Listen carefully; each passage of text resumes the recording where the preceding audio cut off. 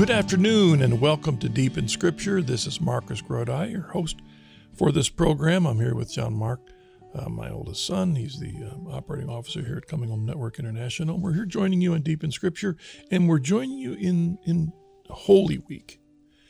And as John Mark and I were thinking about, well, what might we cover this week in Deep in Scripture?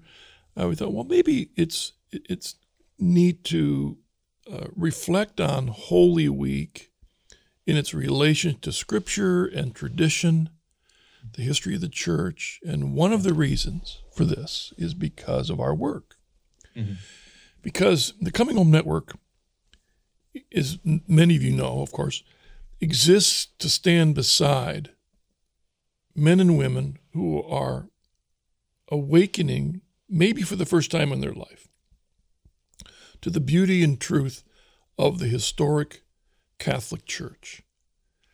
And if you go to the Coming Home Network website, chnetwork.org, you'll find a community of men and women who are either on the journey or are converts or lifelong Catholics. And we're here to discuss all the differences that unfortunately separate us one from another. Our baptisms unite us, and our faith in Jesus Christ unites us. But then you get to the other stuff, and there's lots of issues that divide Christians from one another. Some of them are essentials. Some of the items are less essential. And the old saying from St. Augustine is that regardless, we're to do it all in charity. And sadly, when we look at the history of the church, going all the way back to the early days, we see lots of times when men were butting heads over how do you understand an issue, like the battle between Homoousius and Homoiousius over a jot or a tittle, if you will, and they were beating each other's heads about that and anathematizing. That there had been some charity at times like that, but still the idea was there was a boundary. There is a boundary, and there's a reason for boundaries of truth. And I remember, in fact, John Mark, you and I quote C.S. Lewis almost more than any other Catholic author. But I think it was C.S. Lewis that talked about, I'm not sure it was him, but he talked about when is a train most free.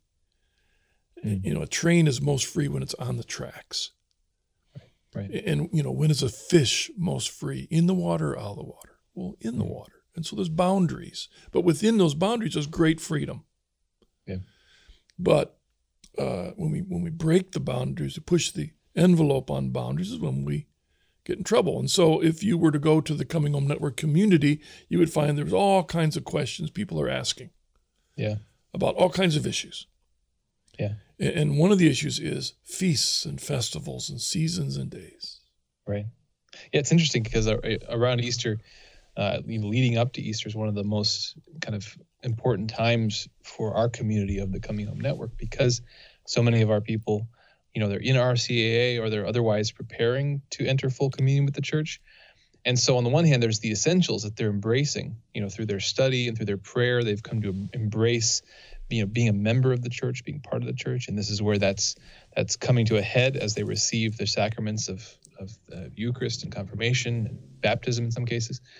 On the other hand, they're also entering, one of the most liturgically intense seasons of the church, in terms of feasts and fasts and holy days and, big T traditions as well as small T traditions. And so, navigating a lot of that with the right spirit, the right attitude, is a lot of the sort of things we end up talking to people about. And so, we thought we'd reflect a little bit on that this week. And I guess, too, as another preface to the discussion, if to people out there listening, if you're members of the network, if we've been in contact, this is a great time. We love to hear updates on your journey, whether you are getting ready to enter the church and we haven't talked for a while, you've been in RCAA, or perhaps this is sort of the anniversary that you coming into the church. We'd love to hear more of your story. And so, if you haven't previously connected with us, or if it's been a while, please go to chnetwork.org and send us a contact form or send an email to one of our staff that you've talked with before. We'd love to hear from you and be praying for you as we go through this Easter season. Thanks, John Mark. this issue of Holy Week, and where did it come from, and how did we start celebrating these days, and why don't some Christians celebrate them and others kind of go, in some people's mind, way overboard? Because I know in my own spiritual journey, I was brought up Lutheran, and so I had basically the same exact practices I now have as a Catholic. So I was a Lutheran in the late 50s and 60s, and so I was a Lutheran during the time of the Vatican Council, Second Vatican Council. So I wasn't being affected by it, but it was influencing us. So I remember those days. I remember Easter, and we did everything. We had Maundy Thursday, we called it, and Palm Sunday, Good Friday. We didn't do everything. We didn't have a veneration of the cross, but we had most everything else. We did have, for example, we didn't have veneration of the cross, but we had sunrise service on Easter, which we don't in the Catholic Church. And then later, when I became a Presbyterian pastor and a congregational pastor originally for a little while, in fact, one congregational church, we celebrate Easter, but almost nothing else. Easter and Christmas. Everything else had very little significance. And when we think about the people that come to us from all these different traditions, there are people that come from traditions like the Anglican, Episcopal, Lutheran churches, Eastern Orthodox, that have almost identical understanding of Holy Week, all the way to those on the other extreme that, to a certain extent, have no religious holidays. Right. And they might not even have musical instruments in their churches. Right. Very conservative. And the difference is, how do you deal with Scripture and tradition in the earliest days of the church? You know, and I think this is one of the valuable things about being Catholic, and the valuable things about having a community like the Coming Home Network to discuss some of these things with. Is often if you're embracing the church, you kind of see it from the outside, and you just see a whole pile of Catholic stuff. And of course, depending on where you stumble on the church, what part of the world, what sector of small tree tradition you stumble into, you can see everything as an essential. But part of it, the process is recognizing that we have a few different things going on here. We come to embrace the essential doctrines of the church. That's one piece of it. But then also in embracing the authority of the church, we accept the disciplinary obligations the church puts on us. So there's nothing necessarily. There's no scriptural injunction that we fast on Ash Wednesday or that we fast on Good Friday. No, these are, or even that we necessarily attend Mass in the form that we do with the specific obligations that the church gives us. But these are disciplines of the church, and so they're essential, but they're a different sort of thing than like a doctrine. And then even beyond that, we have things that are not obligations, but that are options, certain devotions, like we were talking beforehand about the Stations of the Cross, a beautiful devotion, especially if you've got kids, to go through the Stations of the Cross, reflecting scripturally on Christ's passion. But again, that's a small t tradition. That's not an essential. It's not an obligation, but it's a really valuable thing. So, approaching these things in the right order, in the right steps, and, starting with the essentials, the obligations that we receive from Scripture, that we receive from the church, but then proceeding to see the rest of the treasury of the devotions of the church as ways to supplement our experience and the discipline of returning to Christ in a new way in Lent and in Easter. There's a couple things you see when you study the history of the church, and especially when you go beyond the little summaries of history in one book, or when you truly not only look at the multi-volume histories, but when you look at the primary sources, there's a couple things you discover, and one of which is that we have to recognize that even though through the death and resurrection of Christ, we've been reconciled, but we have to claim and respond to that reconciliation. It's just an automatic. And through baptism, we recognize, going back again, the history of theology, that very early in the church, particularly in Augustine, we recognize that through baptism, original sin is wiped clean. But that doesn't mean that there isn't this residual effect of concupiscence. There's still this constant battle that Paul particularly talks about in Romans 7. Now, the reason I bring this up is when you look at the history of the church, you see what happens on the one hand when people say, I don't want these traditions, I don't want all this stuff, I don't want these regulations, I don't need the church telling me these things. All I need is me. When you look at the history of the church, you almost invariably, 99 out of 100 times, the trajectory of that thinking is towards libertinism. It's towards less and less. And as much as it's a constant battle to try, Jesus says in Sermon on the Mount, chapter 6, he doesn't say, if you give alms, he says when you give alms. He doesn't say if you pray, he says when you pray. He doesn't say if you fast, he says when you fast. So he's trying to say, guys, this is what you do.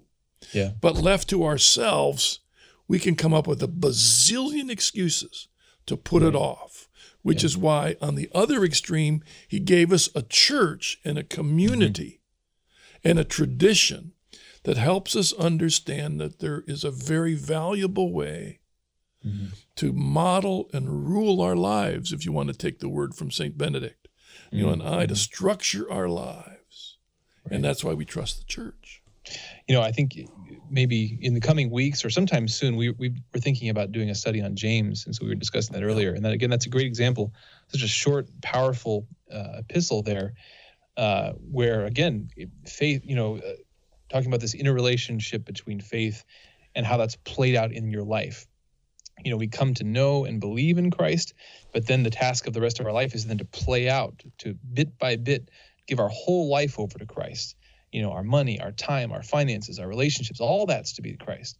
And so, for some of those pieces, the church gives us some of these big, solid starting points, like the feasts and fasts of the church, like the Sunday obligation, like the obligation to receive confession once a year. The church actually doesn't obligate us in that sense to many things, but there's small pillars that give us initial structure to life. But then the church also carries on, a tradition of, a beautiful treasury of devotions and prayers and saints and writings that we can use. They're tools for us to bring into our life and to flesh out that faith in all the areas of our life. And so again, it's not something to approach in scrupulosity or trying to do the bare minimum, but it's something to approach with joy, that through the church we have access to 2,000 years of saints and heroes and heroines of the church trying to figure out how to live this faith out, and we can learn from them and we can share that with one another. And I know it's, John Mark, you're far more perfect than I am, so you probably never struggled with this, but the reality is that invariably every Catholic who has these rules, every Orthodox that has these rules, every Episcopalian has these rules, that the spiritual battle kicks in and says, man, I don't want to do this. Or Sunday comes along, man, I'm too tired to do this. Or Lent comes along and says, I don't really care about following those rules I set up for myself. Or, or Friday has come up with an excuse, well, hey, that steak looks great. But it's because of that that we need that, and it's a part of the tradition of the church. The reason for this particular tradition that deals with Holy Week and all these days is because it's what the Holy Spirit has guided the church to recognize this is good for us, for us to grow. Now, what I thought we'd do, John Mark, is just look at some things. We don't want to take a long time, but just a few things that in my mind address some questions that people might have. And the first one I want to begin with is just to remind people of 2 Thessalonians chapter 2, verse 15, in which Paul says, so then, brethren, stand firm and hold to the traditions which you were taught by us, either by word of mouth or by letter. And there we have not the beginning of, but a continuation of the long understanding that began way back with Adam, all the way through of this idea of a passing on of the way of following God. Right. You read Psalm 119, which is a long song, but it's all about honoring and following and loving and devotion to the Word of God. That's Psalm 119. Yeah. The tradition passed on by word of mouth and by writing, passed on, and the continuity of the old to the new, we see Paul recognizing it here. And in a moment, I'm going to read some quotes from St. Irenaeus that talk about the passing on of that. And so the importance of that. This has been handed on to us. This is our faith.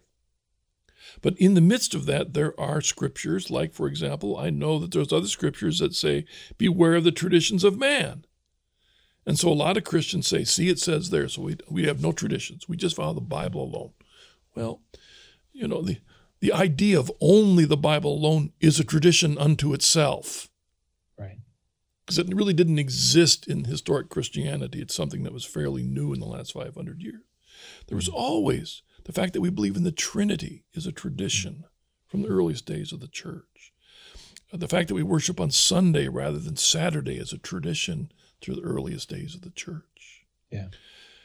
But two verses I thought it'd be good for us to look at quickly, John Mark, are verses that many Christians use to say, hey, we don't want to observe any of these religious holidays. And the first comes from Galatians 4. And John Mark, I'm going to read this, and then you, as you hear this, why would you think that this would tell people that, we shouldn't be doing this? Because Paul wrote, formerly, when you did not know God, you were in bondage to beings that by nature are no gods. But now that you have come to know God, or rather to be known by God, how can you turn back again to the weak and beggarly elemental spirits whose slaves you want to be once more? You observe days and months and seasons and years. Yeah, that's an interesting passage. Obviously, as with any of these passages, especially with an ignorance or an ignorance of the history of the church, again, you can pick somebody else's tradition or practice and apply these to it. But of course, it really comes down to, what is of God, what is of the tradition, what is in keeping and in continuity with the apostles. Because yes, certainly, in the history of the people of God before Christ as well as after Christ, there are always things out there, practices and other idols that threaten to take our attention. So the question is, how do we as a community, as a church, seek and test what is true and good, and hold to those things? This passage actually addresses something very common and important in our work, and that is when people come into the Catholic Church from other traditions, they bring with them, if you will, baggage. Mm-hmm. The way we used to pray and the way now we pray. The way we used to sing and now the way we do sing. Mm-hmm. And some may say, I like the way I used to sing better than the way we sing now, or whatever. And so part of the transition is discerning which of what we bring with us we have to discard, jettison, and what of what we bring with us is good. Mm-hmm. And a good example of that is in the areas of prayer. Many non-Catholic Christians, in terms of their celebrations of on Sunday worship or Sunday evening worship or Wednesday night worship or whatever, that they emphasize only extemporaneous prayer, none of this liturgical stuff. Right. So they emphasize only extemporaneous. And then when they become Catholic, they get the idea that, oh no, I've got to get rid of all that, and I can only use written prayer.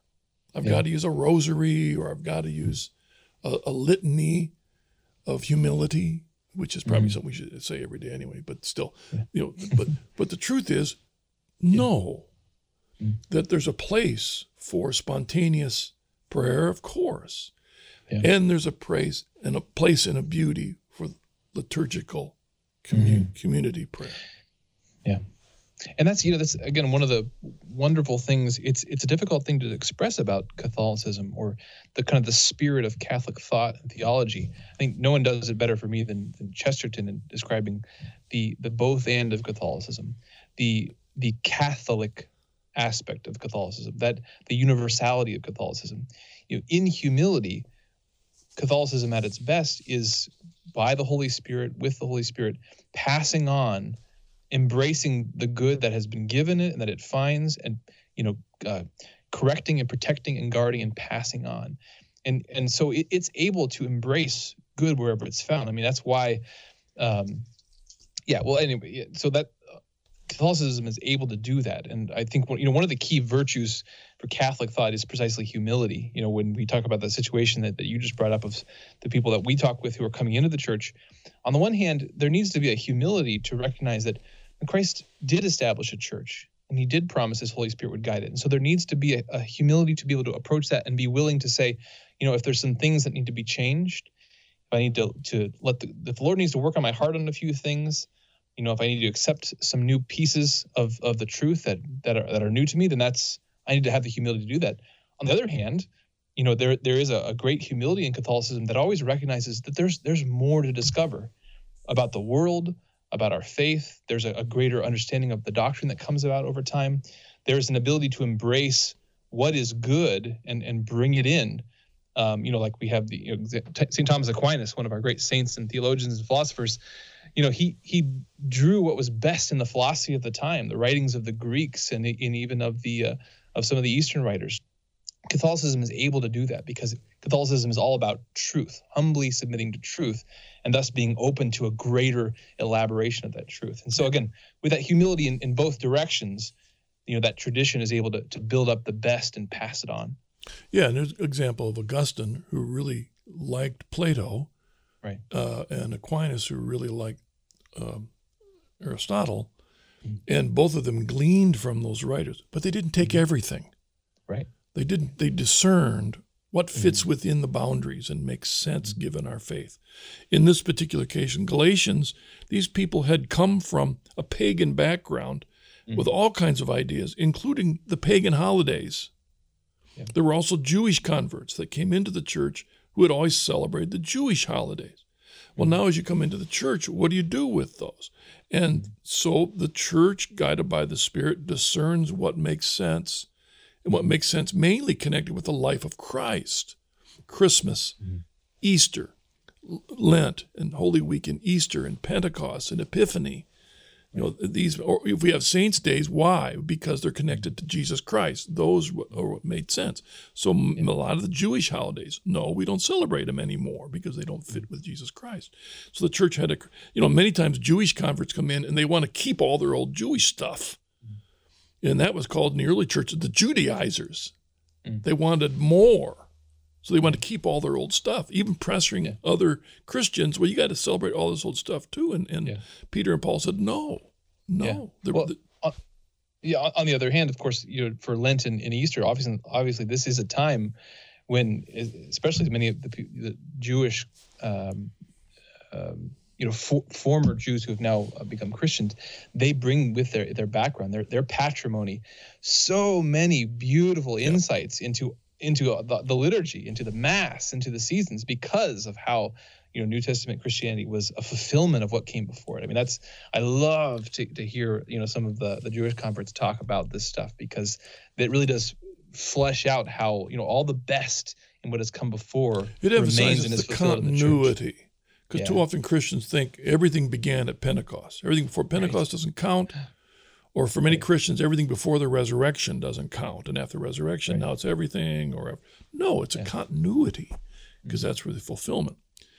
Right. Well, what I'd like then for us to look at, we've looked at that background. And so the point was that just because Paul was being critical of the Galatians because some of them were holding on to their old pagan holidays, Jewish holidays, no, that doesn't necessarily mean that we can't have days that we celebrate our faith, like every week, Holy Day, Holy Week, Easter. In the early days of the church, for the first 3 centuries, history kind of shows us that only Easter and Pentecost were the days that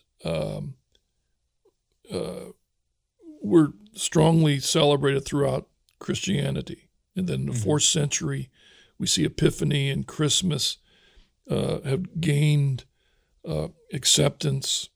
And then very soon after that, we have the Feast of the Apostles and the Martyrs. Yeah. And so we see it developing, to use Newman's word, as people living out their faith within the boundaries. But I thought it'd be interesting to see just a little bit of an evidence of what we might call development.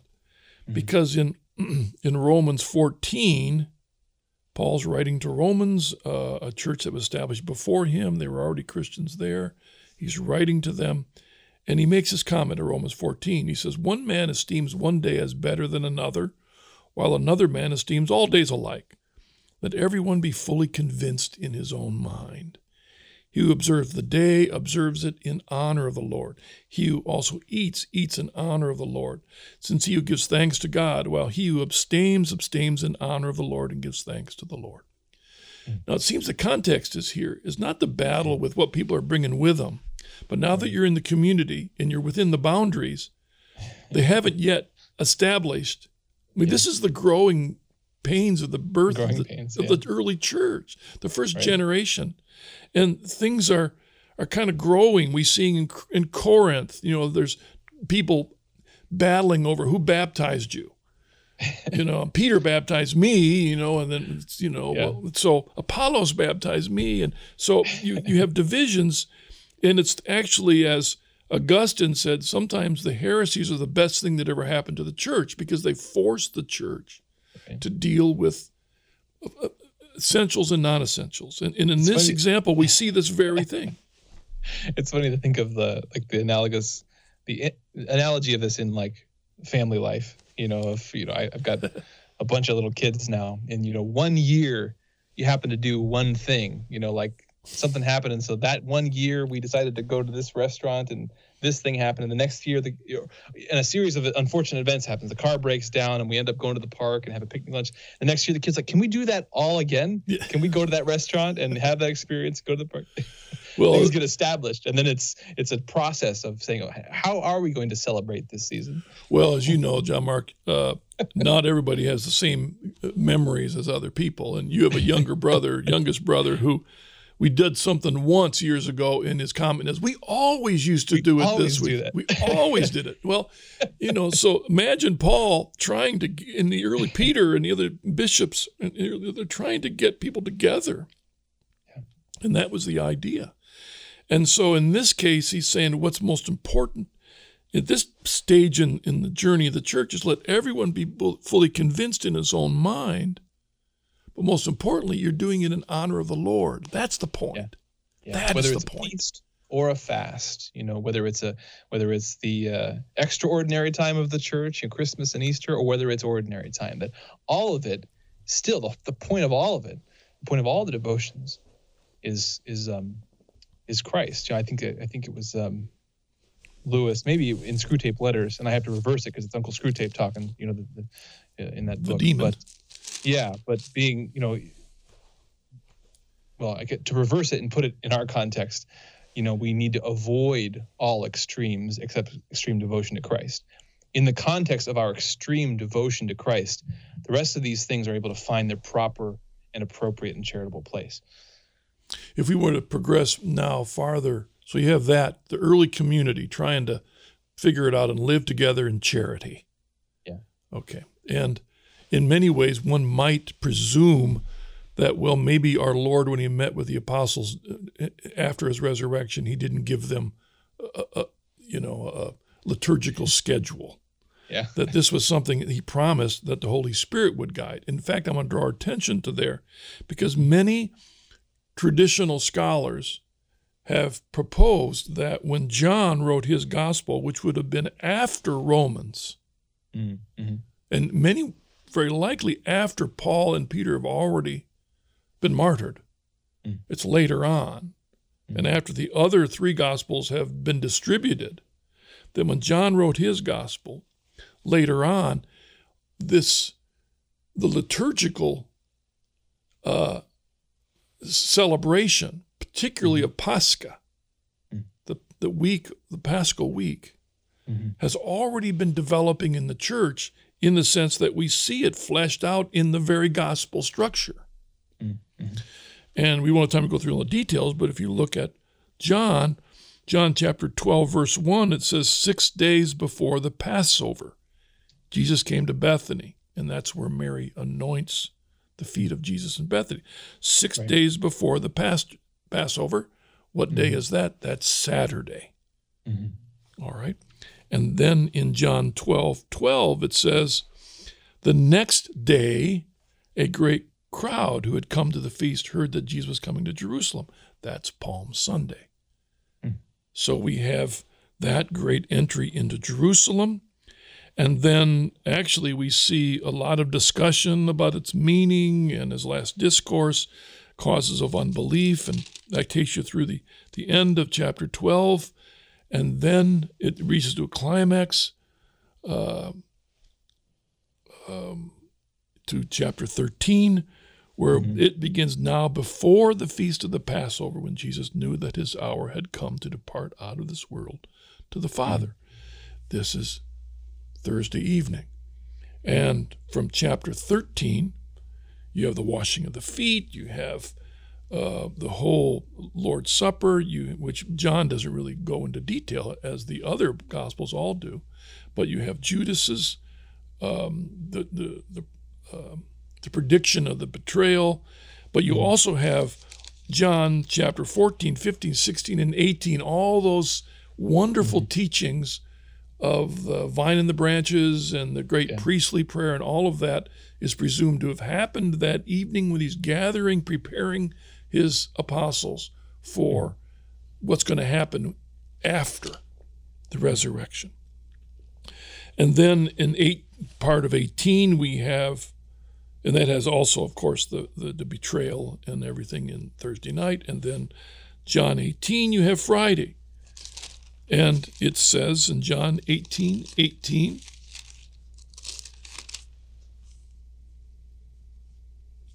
no, 18:28? 18:28, excuse me, 18:28. And then they led Jesus from the house of Caiaphas to the praetorium. It was early. So in other words, now we're early Friday morning. And we have the beginning of what we now in tradition have called Good Friday.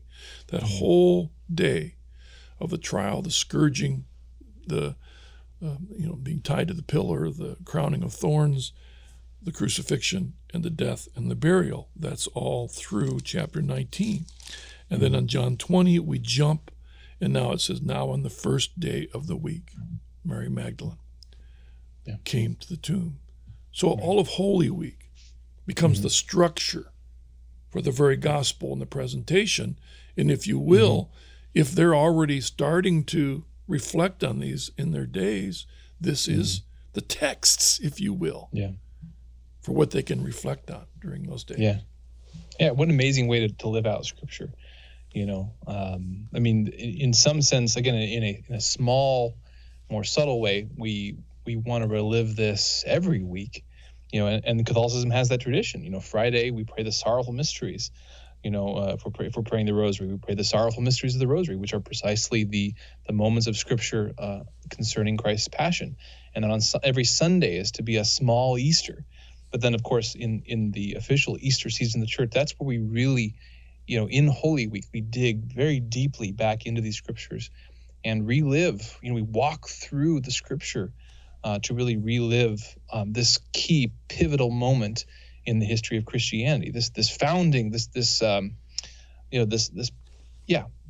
Christ's death and resurrection. I mean, that's what it's all about. And so coming together, in Lent and then Holy Week to really relive that and resensitize ourselves to the reality and the power of that is just an amazing thing. So let's say if John is written, the Gospel of John is written sometime in the later half of the first century. If we jump ahead to the early second century, we find St. Ignatius, who was a bishop in Antioch, and he's been captured and he's being transported to Rome where he'll be martyred. And on this journey, he writes 7 letters to 7 churches. And in one of those letters to the Philippians, he writes, "Do not lightly esteem the festivals. Despise not the period of 40 days, for it comprises an imitation of the conduct of the Lord. After the week of the Passion, Do not neglect to fast on the 4th and 6th days, distributing at the same time of thine abundance to the poor. If anyone fasts on the Lord's day or on the Sabbath, except on the Paschal Sabbath only, he is a murderer of Christ. Well, again, here we have an early leader of the church, establishing traditions, working as in this case, he's traveling all the way to Rome and he's writing letters to other churches. Mm-hmm. But you see evidence of Lent already, the 40 days, and the word passion, the week of the passion, the calling for recognizing the holy day as a feast day. Right. We still have that tradition. We celebrate the 40 days of fasting, but when Sunday comes, you don't fast. Right. And it's so funny here because it's obviously it's strong, sort of jarring language that St. Ignatius is using. But it's I love how the emphasis here is not just on you. Darn it, you better fast when it's time to fast, but also when it's time to feast, you feast, because these things are meaningful. When we come together as a community, especially for the big important commemorations like Easter, the forms that reverence takes, that those worship takes, that's important. And when we come together as a community, when the church, with the guidance of the Holy Spirit, establishes that Sunday is to be our day of worship, and it's now an obligation that we go and attend Mass, this summit of our faith with the Holy Eucharist. It's important that we submit to that, we obey that, because that's how our community, that's how the church shows its worship, shows its reverence. It's not putting on the feasts and fasts of the church, even some of these liturgical aspects, the movements, the smells and bells, that those are acts of obedience to Christ in his body, the church.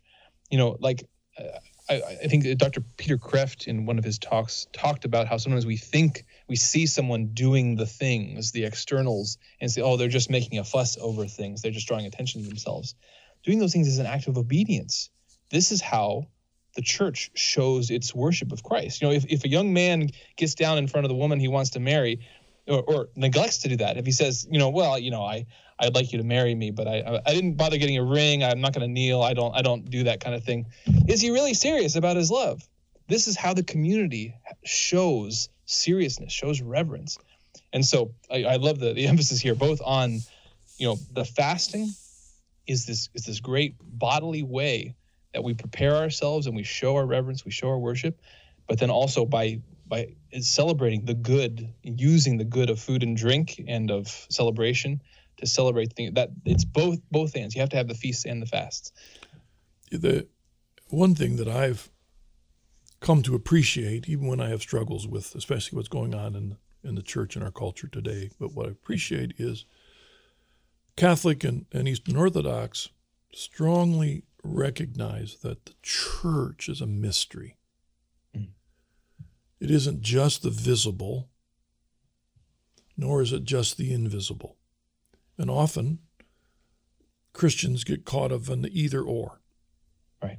What is the true church? Well, the true church consists of the true believers only, and only God knows who they are. Well, that's Calvin and Luther. And that's a caricature of Calvin and Luther, because they were, especially Luther wasn't. More nuanced, it was a little more nuanced. But the point is, where some can look at, no, it's the physical. Mm-hmm. This is the church. Right. The buildings and the ecclesiology and the stuff. Yeah. And the church has recognized it's a both and. It's a mystery of that. And it's such a mystery that when we kneel in Mass before our Lord in the sacrament, we are not only united with the people in that room, mm-hmm. but we are united with the church triumphant in heaven, the angels. We believe that to be true, but not just now, but forever. Right. So when we celebrate Holy Week in a unique, mysterious way, we're celebrating with Christians that have lived at all times. Right. Even, we just read this letter from Ignatius, with him too. Yeah. And so we're carrying on traditions that our brothers and sisters have done all around the world in all different cultures and all different languages and all different ways, all in the same thing that Paul said, in honor of the Lord. Yeah. That's what it's about, giving thanks to God. And maybe just to bring it to a close, John Mark, I'm going to read one quote from Irenaeus. Sure. Irenaeus now writes towards the end of the 2nd century. And this particular quote from his book, Against Heresies, which I believe is one of the most important books of the early days of the church. Many think that. I mean, but the point is, he writes, suppose there arise a dispute relative to some important question among us. And what he's saying, what if we don't agree on something? Christians, what about this Holy Week? What about Holy Thursday or Friday, venerating the cross? What do we do on Saturday, Sunday? Celebration of the red sun. What if we don't agree? And he says, should we not have recourse to the most ancient churches with which the apostles held constant intercourse, and learn from them what is certain and clear in regard to the present question? And so what he's pointing at is the early days of the church, the way you determined, and much opinions, you say, well, where does this come from? Yeah. Who taught you that? Yeah. Who taught you that? And who taught you that? And where did it go? Where's your and that was the foundation for what we came to be known as apostolic succession. Yeah. Bill learned it from Fred, learned it from Steve, learned it from Sue, learned it from Joe, who learned it from Polycarp, who learned it from John, who learned it from Jesus. Right. That's the apostolic succession. And so he recognized these things. Some of them, he says, and this is where the important quote, for how should it be if the apostles themselves had not left us writings? Would it not be necessary in that case to follow the course of the tradition which they handed down to those to whom they did commit the churches? And so there we see the both and of how we've received the teaching from Christ through his apostles passed down to the church. And some of that developed under the leading of the Holy Spirit, as Jesus promised in John 14, 15, 16, which guided the course of this tradition. So we learned over time an appropriate way for us to give honor to our Lord Jesus. Yeah, it's all about that continuity with, and again that comes back to the important virtue of humility, in that we're always in humility. We want to start by learning and sitting at the feet of those fathers and mothers who have come before us in the church. We submit first to that tradition. What Chesterton points out, the modern mind always wants to throw away something before it even understands what it's for. The modern person walks through a field and finds a wall, doesn't know why the wall is there, and wants to tear the wall down. No, but before you tweak something, you have to understand why it was there. And so even though the church, has to apply the teaching and the tradition to new situations in the church, we always start by submitting humbly and learning what came before and making sure that we're proceeding only in continuity with the teaching authority of the apostles and their successors as they received revelation from Christ. All right. Thanks, John Mark. And thank you all for joining us on this episode of Deep in Scripture. I pray that it's an encouragement to you. But our specific prayer is that as you complete Holy Week, Thursday night, Friday, the silence, if you will, of Saturday, and the joyous celebration of Easter Sunday, our prayers are with you, and we desire that indeed God will bless you and your family in the year ahead. Thank you. See you next week on an episode of Deep in Scripture. Deep in Scripture is a production of the Coming Home Network International. To hear more episodes, view our full archive of written and video conversion stories, participate in our online community forum, and more, visit chnetwork.org. You're also invited to explore free membership in the Coming Home Network and receive support on your own Catholic journey. Again, visit chnetwork.org for more information.